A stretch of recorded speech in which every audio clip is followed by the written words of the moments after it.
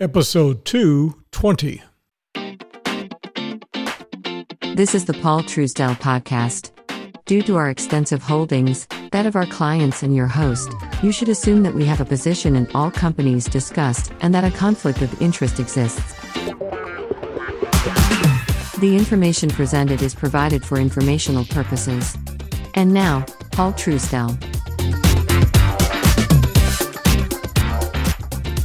Well, good golly, Miss Molly, there is a direct correlation between China, property, building, as well as Kentucky and marriage rates. And here's what I'm talking about. In the state of Kentucky, there is a problem with people falling out of a fishing boat. That's right, falling out of a fishing boat and marriage rates. You see, going back in 1999, you had 19 people, in the state of Kentucky that fell out of a fishing boat and died. They drowned. And the marriage rate per 1,000 people was 10.9. Now, if we go to the year 2001, we had 9 deaths, and the marriage rate per 100,000 dropped down to 9. Now, here's the kicker. When the marriage rates went down even further to 8.4, again, 8.4 per 1,000, fishing boat deaths dropped to 7. When we go to 2007, because the prior number was 2006, we find that 7.8, again, marriages per 1,000, it's dropped even further. There were only 2 deaths. That's right. Only 2 people in 2007 fell out of their boat. Let's take a look at 2008 and 2009 when the, again, marriage rate 7.6 and then 7.4 per 1,000. You got to stop marrying people in Kentucky because they went down to 1 death. Only 1 person in 2008 and 9 fell out of a boat and drowned. And what does that have to do with China? Well, it's the same kind of logic. In China, everybody knows that China is a very powerful nation and people are becoming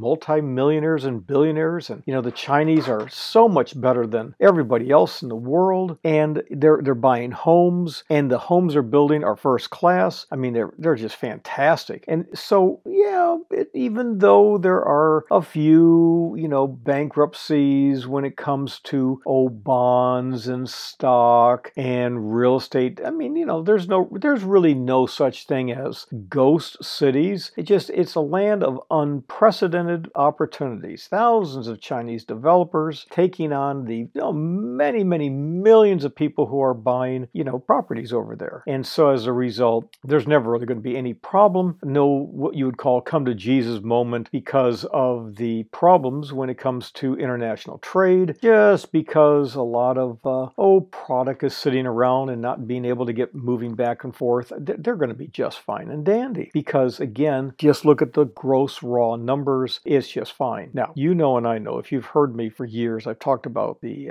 ghost cities in China. I've talked about how you cannot suddenly change people. Example, you heard me talk about the Taliban infiltrating and their loyalties are hardcore. This is not news. Like all politics is local. In order to make money, you have to deal with people, and it's about having relationships. So when you have all of these bankers eagerly pushing deals together, getting Americans to invest, giving them high interest rates. Oh, China's the place to go because look how low numbers are here. Yeah, just be careful. If it sounds too good to be true, it probably is. The trajectory of the growth in China is checkered with a lot of horse pucky poo, and you are a damn fool if you don't understand that if it doesn't add up, legitimately add up. Again, remember what I said earlier, 100% return, 50% loss, you're averaging a 25% rate of return? Yeah, no. So you'll notice a lot of the podcasts this week are all interrelated and connected to one another because what do I always say? Think about it. There's the qualitative analysis, there's the quantitative analysis, there's the art and science to everything. And as for Evergrande, well, the situation may have been resolved a little bit right now, but over the next few months, they've got another $3.5 billion in debt coming due. How much longer is that country going to keep bailing them out? Probably for a long time. But remember, a lot of companies in China are fronts for government operations. That's all there is to it. And the truth of the matter, same thing is going on right here in the good old US of A.